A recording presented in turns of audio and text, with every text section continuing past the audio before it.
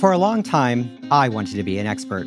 I got my degree in economics. I saw a long career further studying this topic in more and more detail. But that's not the path I chose. After starting in academia, I felt constrained. I didn't want to focus all my energy on research and writing papers. Instead, I returned to the world of business.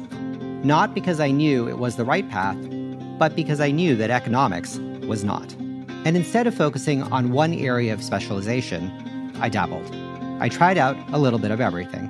I read books from a variety of disciplines. I considered multiple business ideas, trying to find different things that might work. It wasn't always easy.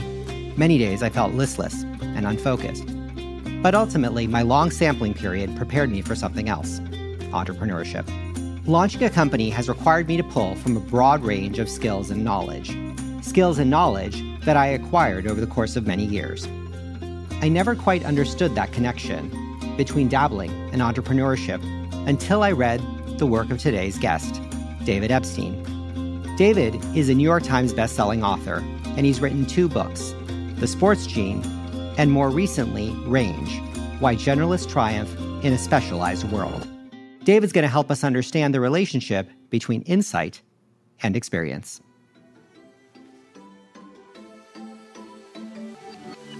Welcome to Data Radicals, a show about the people who use data to see things that nobody else can. This episode features an interview with David Epstein, author of The Sports Gene and Range: Why Generalists Triumph in a Specialized World. On this episode, David and Satyen discuss the power of generalization, the importance of exploration, and how businesses can create structures that encourage breakthroughs at their organizations. This podcast is brought to you by Elation. Elation enables people to find, understand, trust, and use data with confidence. Our data governance solution delivers trusted, certified data fast. As one customer said, quote, "Elation is like Google search for your data. It helps identify what data we have and, more importantly, how to properly make use of that data," end quote. Learn more about Elation at elation.com. That's ALATION.com. One of the reasons generalization is so important is that the modern world is more complex. You would think this means that we have to get really specific about our knowledge, but there's a huge premium to connecting seemingly unrelated dots. There are huge rewards to thinking differently and to building relationships between things that seem totally unrelated. Abstract thinking has become commonplace over the last 2 centuries. It's something that scientist James Flynn noticed when he realized that IQ tests were producing unexpected results.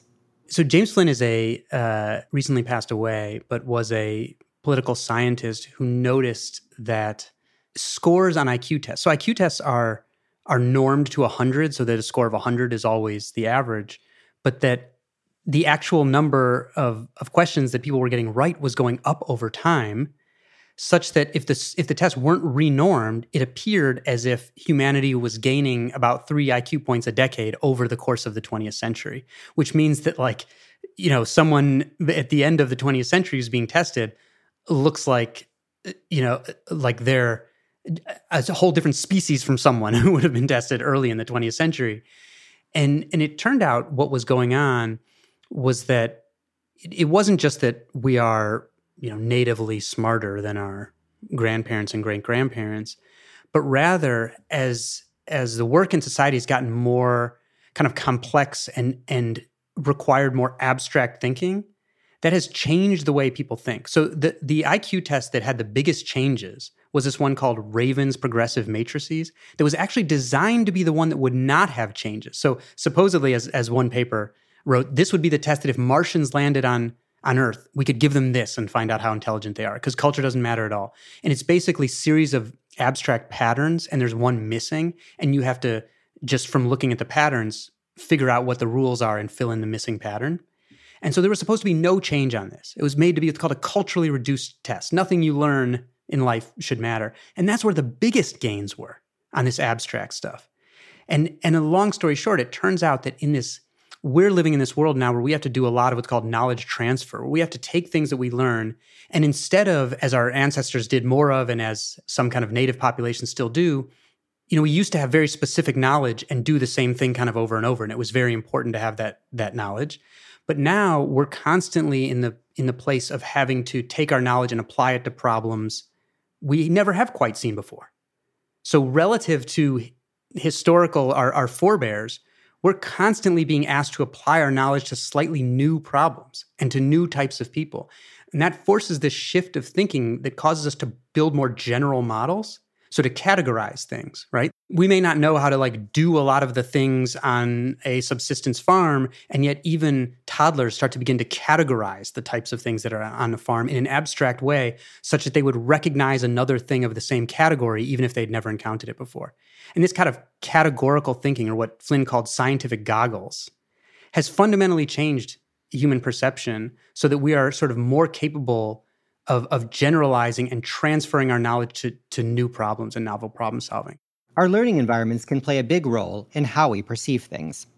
Apparently, there are two types of learning environments: kind and wicked. I'll let David explain the difference between the two. The kind and wicked learning environment are terms coined by a psychologist named Robin Hogarth. And what Hogarth meant by kind learning environments were situations, domains where the next steps and goals are clear and they're given to you. Rules are clear and they never change. Patterns repeat, so you can bank on repetitive patterns.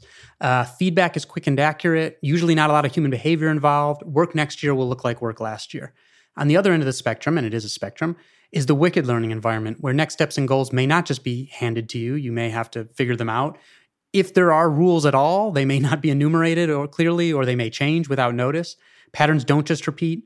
Feedback could be delayed or inaccurate. Human behavior is often involved, and work next year won't necessarily look like work last year. And what Hogarth was doing was trying to help with this debate that was going on in literature that studied how people develop expertise. And there was this conflict where some people who studied expertise found that individuals would get better with narrow experience, kind of just doing the same thing over and over. And others found that not only would they not get better, they would get more confident, but not better, which produced these really bad results. And it turns out that the reason these researchers were seeing different things about what happens with experience was that in kind learning environments, this more specialized experience does tend to make people better. But people are often mistaking wicked environments for kind ones and thinking that if they do the same thing over and over and over, they'll just get better. And that turns out not to be the case in these more dynamic situations. Which is true for individuals, but interestingly also true for companies, right? Because companies get big and scale and get better by doing the same thing over and over again, just slightly more efficiently. Once you find a differentiated product and service, the best thing you can do is to figure out how to drive the cost of delivery down to basis points, often within whatever you're trying to do. But on the other hand, a lot of those businesses are quickly put out of business when some new revolutionary thing comes along. And so there's this duality of being able to, or trying to, hyper-specialize, but at the same time needing to generalize in order to stay alive so you don't miss the next turn. Yeah, there's a deep literature on exactly what you just you described it more eloquently than I would have. I'm glad you did that part. It's called the explore-exploit trade-off. When do you explore, meaning looking for new ideas, new skills, new things to try, et cetera, and exploit being digging down and improving on the things that you already know. And there's actually a brand new, again, this is a study that pertains to individuals, but a great study that just came out in Nature, one of the most prestigious journals in the world, that looked at 26,500 scientists, artists, and film directors and found that their most impactful works in their life usually come clustered in a hot streak. And most people only have one, but sometimes lucky people have two. And that those hot streaks always followed a period of broader exploration where they were dabbling in a bunch of different things, gaining a little bit of skills here and there, and then putting it together and exploiting, just like you said. So it's like this period of sort of exploration. Then you figure out what works, and then you drill into that. And I just thought, again, this study was about individuals, but it was the best of its kind and on over 26,000 practitioners. And I think it sort of echoes what you just said. What I think is also interesting, though, is that people often confuse the two for each other. And so they think they're in a exploit environment when there actually should be in an exploratory environment. Is there any heuristic for how you know when you should be doing one or the other, or how to even think about being aware or more aware of that trade-off? Yeah, I think that's a great question. That's in some ways like the reason why there's still so much literature on explore-exploit is that I think it's difficult to tell. I do think, though, that there's this wealth of literature on what's called self-regulatory learning that is kind of about constellation of sort of habits of mind that people need to have to try to figure out when it's exploit time. And basically, I don't think we can say like, well, you should spend X% of the time doing explore. But people who are good self-regulatory learners, and I think this goes for adaptable organizations as well, have systematic reflection where they will be doing things and say, okay, here are my abilities and interests, or here are our advantages right now. Here's what we're going to do now. And then maybe a year from now, we'll pivot because we will have learned something, about ourselves and our opportunities and our chances. And they don't just leave this up to intuition, but have systematic methods of reflecting constantly to say, did that work how we thought? Did we find something unexpected? Is that something we can use or something that means we need to pivot in another direction? And you keep doing that kind of successively so that you move faster in this. Because I don't think we can say we know exploration phase will be done by X, Y, and Z unless it's an issue of like you're running, you have no money left. And so then like that period is over. But I think these reflective practices should be made systematic because I think the self-regulatory learning literature shows that we simply don't do it well enough or systematically enough where we're answering the same set of questions over and over after each thing we try. So we need to treat our personal and work experiments more scientifically, where we say, here are the questions I'm setting out. I'm going to come back and answer these same ones and then pivot based on what I learned.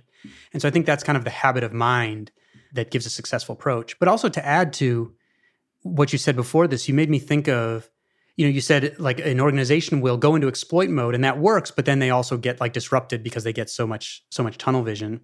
Even if your company is in exploit mode, you can still continue to explore by bringing in outside voices. This is one of the fundamental and underappreciated benefits of diversity and inclusion efforts.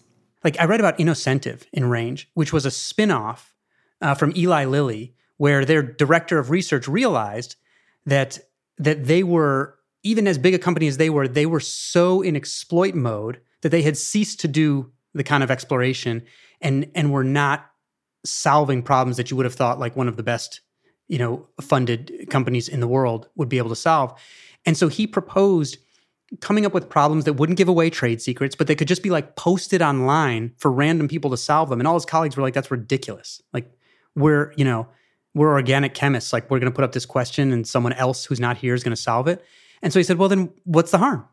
And so put those up. And it turned out that a third of those problems that had stumped Lilly researchers started getting solved by people from other domains, lawyers, like engineers, all these different people. It worked so well that the guy's name is Alf Bingham, that he spun it off into a separate company called Innocentive that helps other companies sort of post problems for outside solvers. And one of the best predictors of whether a problem will get solved is the diversity of people who start sending in answers. So they try to frame the question so that it brings in a very diverse group of people. And so I think if you're clever about it, and with things like data catalogs, even within your own organization, you can have, you can take advantage of some of that explore by just getting different eyeballs on the same kind of stuff. And I think that's an important thing to do when organizations, especially when they're doing well in exploit mode, because that's probably when you're least likely to be sort of thinking about, the kind of exploring that ensures the future. So there's this question then of kind of optimization versus discovery and kind versus wicked learning environments. And I think a lot of the time people get frustrated. When you're exploiting, there's clear and obvious progress. And when you're sort of in this exploration mode, you could go long periods of time. I mean, I in my career went long periods of time reading books like, what do I want to do with my life? Because I just had no idea what I wanted to do with my life and dabbled all the time. How do you get people to sort of be comfortable with that success that may not happen very often? One of the very true, but what would have been a much less marketable subtitle for Range is that sometimes the things you can do that give you the fastest apparent kind of head start can actually undermine your long-term development. And I think that's true whether it comes to developing a skill, whether it's choosing a career or developing a work project. And so if my read of the research is that sometimes you actually need to do things that don't optimize the short term in order for the long term. And I think everyone realizes that to some extent, right? Like, do you want every company you're invested in optimizing only for the short term? No. Do you want like a national research agenda optimizing only for the short term? No. But I think it's harder on a personal level because we're so attracted to head starts, basically. I write in Range about Herminia Ibarra, who studies, a London Business School professor who studies work transitions. And one of the things she wants to kind of debunk is this idea that you like run into a phone booth, as Clark Kent and rip off your suit and come out as Superman, because work is part of identity, a huge part of identity. And identity doesn't change overnight. It changes kind of one little piece at a time. And so first, I think people should think about setting up low stakes experiments. You don't have to totally jump out of your job. What can you do that gives you a little insight into something different, into doing a project a little different way? Maybe it's just talking to someone with a different perspective. Maybe it's shadowing someone, whatever it is. For me, I have the liberty to interview people in all these different things just because of my, self-appointed job title of journalist. And so I think setting up low stakes practice is an important one. Having a mindset where you're not, where you're also trying to improve your own match quality. So match quality is the term economists use to describe the degree of fit between what you're doing and your interests and abilities. And I think we should always be thinking about how we can triangulate better match quality, right? Here's who I am. Here are my interests and skills. Here are my opportunities. I'm going to try this one now and then pivot based on that so that you're increasingly moving toward better match quality, because it turns out that has a huge effect on your sense of fulfillment and your performance. It's also incumbent on managers to encourage exploration and to shoulder the risks when progress is slow or even non-existent. I think it's really on managers to underwrite some of that risk if they want people to explore, because people will respond to those kinds of incentives, right? And this is what coaches do for great athletes who, at a certain level, they need to start experimenting with their training to figure out how to get better, because no one can tell you exactly at those high levels. You need to experiment. And so a coach underwrites that risk and says, look, we're going to walk this path together. And I think managers can do that for employees, where they're showing that I'm in this with you, I'm condoning this risk, and I'll accept some of the bureaucratic blowback if there is some, but I'm condoning this risk. I think that's a huge point, because I think there is actually evidence that some places that say, oh, we want to give people exploration time, their 10% time or 20% time, that if there's not other stuff, other cultural signals, and it's just sort of mixed in with the normal time, they actually won't take it a lot of the time. That's sort of why I wrote about, these two Nobel laureates in the last chapter in Range, where I talk about how they had these times that they set aside for their lab just once a week, where they'd say, well, one of them was an individual and one of them was a whole lab, where they would say, okay, everyone do something that's like not funded. It can just be for pure curiosity. You can use other people's equipment. You won't be held accountable. This is the time where we do that. And they both ended up, their Nobel Prizes coming out of these what they called Friday night experiments or Saturday morning experiments. And another great example of that I think can serve as an analogy is that you reminded me of is from the sport of skeleton, which is one of the Winter Olympics, where people, they push a sled and then they do like the disco move, the worm, and they jump on it and go face first down the ice, basically.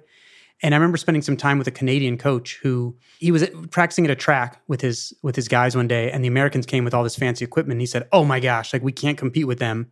They have so much better stuff, accelerometers and everything. So guys, go in the start house where you practice dry land starts, and don't come out until you've come up with something new, because we need some other competitive advantage. These guys have been training for years in this event. And they use two-handed starts. 2 hours later, they come out of the start house and say, Coach, can you use a one-handed start like a sprinter? Turns out you can. And suddenly they come out and rewrite the record book. It's short-lived competitive advantage, because once they showed it, everyone had to do it. But it was guys who've been training for years, were so stuck in doing it a certain way that took their coach saying, go in that other place for the next few hours and don't come out until you've done something different. And they completely changed the sport overnight. So I think that's akin to this idea that you do need to designate that space for people to really believe in it and use it effectively. I want to go a little bit backwards. So it turns out that you and I both went to Columbia, and we both experienced this thing called the core curriculum. The theory is that you're going to learn from all of these different philosophers and writers and schools of thought in music and art in order to be able to develop this range that'll allow you to approach the world. But then there are some people who are like, yeah, that was a total waste of time and I completely wish I'd never did it. Is everybody able to generalize, or is that something that is different for different folks? I think we want everyone to have certain, like when we talked about the Flynn effect, Professor Flynn said everyone, for this kind of information deluge age that we live in, I think we want everyone to have certain, problem-solving abilities and information sifting abilities that transfer across domains. That I think we do want for everyone, that kind of scientific mindset, data literacy. One that I preach is Fermi estimation, which is when you're getting numbers, whether it's in the news or at work, the ability to break down a question into a lot of small pieces to make estimates to understand if it's even sensible at all or not. So I think there are certain skills that we do want everyone to have that they can apply no matter where they are. But I don't think we want everyone to stay generalists. I think we need a mix. I mean, the way I think about it is like the way Freeman Dyson put it. Sort of like a hero, an intellectual hero of mine. He was an eminent physicist, mathematician, and a wonderful writer. And as he said, if we want a healthy ecosystem, we need both birds and frogs. The frogs are down in the mud looking at all these granular details. The birds are soaring up above, not seeing those details, but integrating the knowledge of the different frogs. And he said we need both. The problem, he said, was that we're increasingly telling everyone to be frogs. And therefore, we're not going to have these integrators. And I agree with that. I think we definitely need both.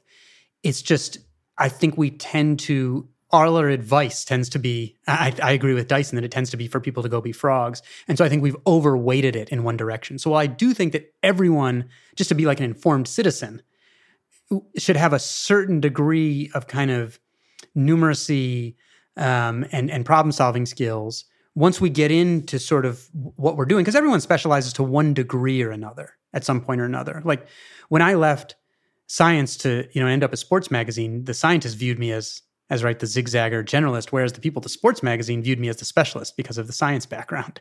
And so to some degree, it's semantic. I think we want this mix. I think we've just gone a little overboard on one side of it, that's all. It does seem to me that, in a world where change is inevitable and people talk about, capitalism as creative destruction, in that world, you want to get good at playing certain games, but you also want to know when the game has changed. Reid Hoffman, who's this, famous entrepreneur, at LinkedIn, who founded LinkedIn, basically, always says, some entrepreneurs do really well in a particular phase of a startup, but then they forget that the game has changed, and then they just don't know how to play. And so some of that baseline thinking is required for adaptability in a world where the concepts are constantly different and the tools are different. I added recently to an afterward range that included some research in a dozen countries that actually matched people for their parents' years of education, their own years of education, their national test scores when they were available. The difference was some got more career-focused education and some got broader education, or at least some of these people had tertiary education, some didn't. And the pattern in 11 of the 12 countries was that those who got the broader education, they were a little slower to be hired right out of education. They did sometimes start at lower salary, but they ended up sort of losing the short term and winning in the long run because they were so much more adaptable that, first of all, their growth rates became faster, but also when there were changes to their industry, they would often grow off of those as opposed to being like really set back by them. And so I think that made a strong argument that this broad base, this broader toolkit can really come in handy in faster changing environments. And in that study, the more rapidly changing the economy of a country was, the greater the lifetime advantage that accrued to the people that had that broader background. And you have a counterexample, which I think is just as interesting, which is almost in the failure of overspecialization. So you talk a lot about experts who forecast and some of the work that came off of what happens when experts hyper-specialize over time and whether their prediction accuracy is better or worse. Take us through that research, because I think it would be interesting for people to hear what the downside scenarios look like. Yes, this was the most famous research ever done in forecasting, and it involved predictions being made over 20 years.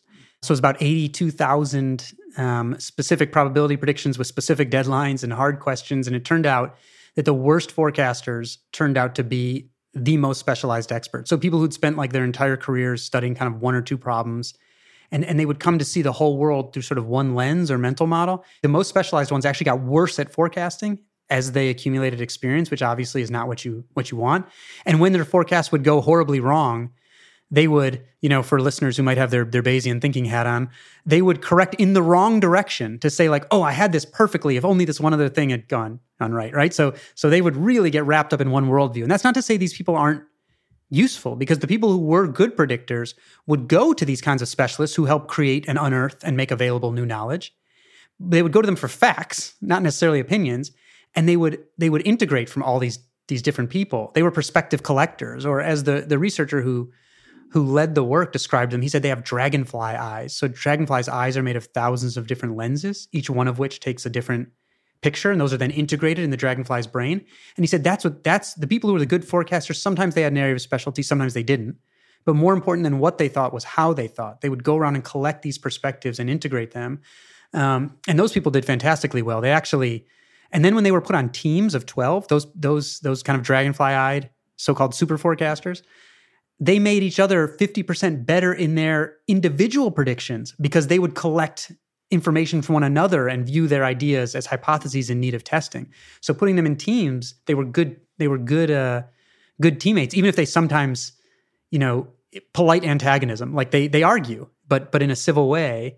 And they outperformed, without access to classified data, they outperformed a prediction market of intelligence analysts in the US intelligence community who did have access to classified data by about 30% too. It went so well, they spun it off into a separate prediction-making business. Yeah, I love this idea of sort of many-sidedness or this imagery of a dragonfly eye.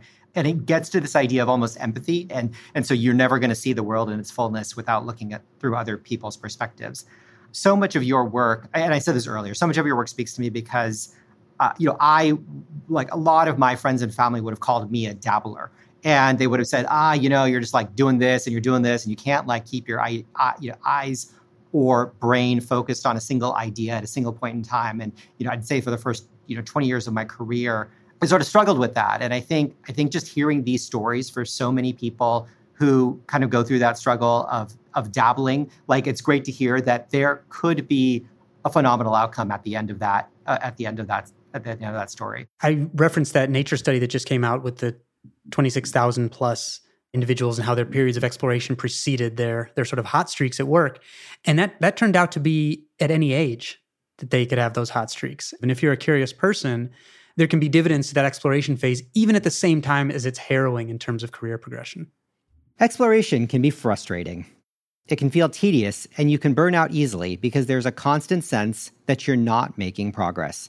But amazing things can come out of it. For me, the most powerful example of this is the life story of one of our greatest artists, Vincent van Gogh. His father was a minister, and his most famous sermon was one where he would preach about the sower of fields. He would say, think of all the short-sighted people who have turned down fields that could have been planted if they just had the patience to do the work so that they could reap the rewards later. And Vincent, as a child, was sort of besotted by that image and had this incredible work ethic. And so at first he was a very good student and he went away to a fancy boarding school and he did quite well, but he didn't really like being far away from home and living with strangers, so he left that. He wasn't sure what to do. Eventually his uncle, who's starting this growing art dealership, gives him a job. And Vincent would repeat this pattern that happened in every sort of professional path in his life pretty much for a while, where he would dive in with both feet, super enthusiastic, work until he dropped, would do really well, would get promoted and all these sorts of things, and then would start to flame out, would start to burn out, would start to flame out, would start to have some personal conflicts. Something didn't work. And so that happened with the art dealership. So he left that. He becomes a teacher. That doesn't totally work. He's a tutor. And he leaves that. Same thing. And he's a bookkeeper and he loves books. And he actually saves the store one day by moving just with physical endurance, armload after book during a flood. But he has sort of higher ambitions. So he trains to be a preacher and he makes a hat with candles on it so he can study even at night. And he does well in some subjects, but Latin and Greek, he's just floundering in. He leaves that, goes to another training program to be a pastor, but he's no good at kind of the TED Talk short sermon, and eventually decides he's just going to be an itinerant kind of preacher, and he goes to the coal country where his services are needed most, and he gets off to this great start, but again, basically flames out, finds himself in his late 20s with kind of no possessions and no achievements to his name, and he writes this beautiful letter to his brother saying, it seems like I'm being lazy because I don't know what to do, but it's actually, I just haven't found the thing, and he likens himself to a bird in a cage in spring, seeing other birds fly by and knowing that there's something he's supposed to do, but not knowing what it is and banging his head against the bars of the cage and people looking and saying, you've got everything you need there. And him saying, I don't, I need freedom. I need to find who I'm supposed to be. And so he writes that letter and he picks up a book called The Guide to the ABCs of Drawing, written for children, and starts drawing the life that he sees around him. And his very next letter to his brother is short. And he says, basically, I'm being brief, I'm drawing, I'd like to get back to it. And that's the start. That's where he finds in sort of his moment of deepest despair, the beginning of his life's path, which over the next decade leads toward all these artistic experiments where at one point he says, there's no such thing as color, everything is a shade of black, and he'll only paint with black. And then he says, there's no such thing as black, I won't even use black for the night sky. And he pinballs between all these experiments. And the last 2 years of his life arrives at this completely unique style that builds the bridge from classical to modern art. And so probably every Van Gogh you've ever seen anywhere on a screensaver or whatever, is from just that last 2-year period where he sort of stopped his explore and started his exploit. And so both personally with finding a domain for himself and then with his unique style, he went through these sampling periods that were emblematic of some of the things I was writing about. If you could somehow see in me something other than some sort of idler, because there are idlers and idlers who form a contrast. There's the one who's an idler through laziness and weakness of character, through the baseness of his nature. You may, if you think fit, take me for such a one. Then there's the other idler. The idler, truly despite himself, who is gnawed inwardly by a great desire for action, who does nothing because he's imprisoned in something. He doesn't have what he would need to be productive. Such a person doesn't always know himself what he could do, but he feels by instinct, I'm good for something. I feel I have a reason for being. I know I could be quite a different man. For what then could I be of use? For what could I serve? There's something within me, so what is it? That's an entirely different idler. You may, if you think fit, take me for such a one. This was a letter written by Vincent van Gogh to his brother Theo in 1880. He was 27 years old at the time, and it would be another 7 years before he would produce most of the masterwork that we all recognize. I can't think of a more inspiring testament to the power of exploration. So let's make sure we keep exploring. Let's make sure we keep dabbling. If you'd like to read more about Vincent van Gogh's letter, David writes about it in an excellent piece in his newsletter, Range Widely, at davidepstein.bulletin.com. Thank you again to David for joining us for this special episode of Data Radicals. This is Satyen Sangani, co-founder and CEO of Elation. Elation empowers people in large organizations to make data-driven decisions. It's like Google for enterprise data, but smarter. Hard to believe, I know, but Elation makes it easy to find, understand, use, and trust the right data for the job. Learn more about Elation at elation.com. That's ALATION.com.